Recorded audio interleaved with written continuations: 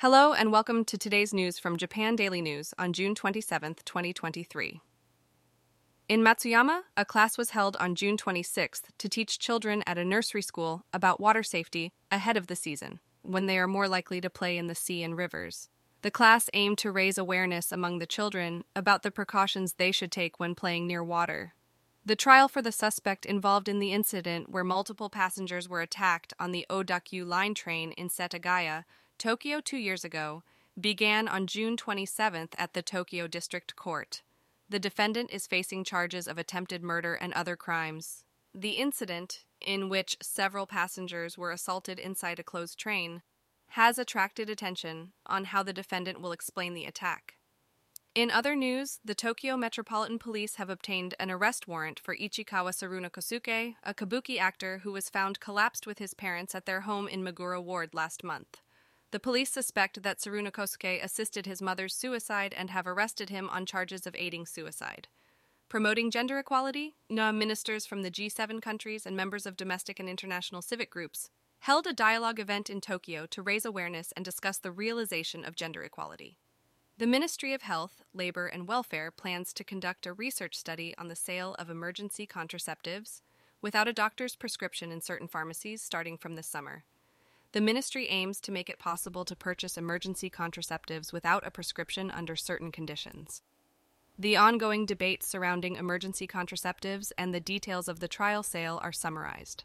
The Ministry of Education, Culture, Sports, Science, and Technology has initiated a thorough discussion on teacher salaries and work reform at a special subcommittee of the Central Education Council.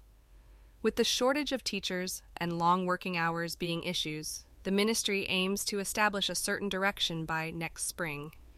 A man who lost his son to suicide caused by overwork expressed his hope for the creation of a workplace environment and system that does not sacrifice any more victims. A man and a woman, believed to be a high school girl, were crossing a pedestrian crossing on a national road in Narita City, Chiba Prefecture, on the afternoon of June 26th, when they were hit by a large truck. The girl was killed and the man was seriously injured. The truck driver has been arrested on suspicion of negligent driving causing injury. During the investigation, the driver stated that he noticed the red traffic light late.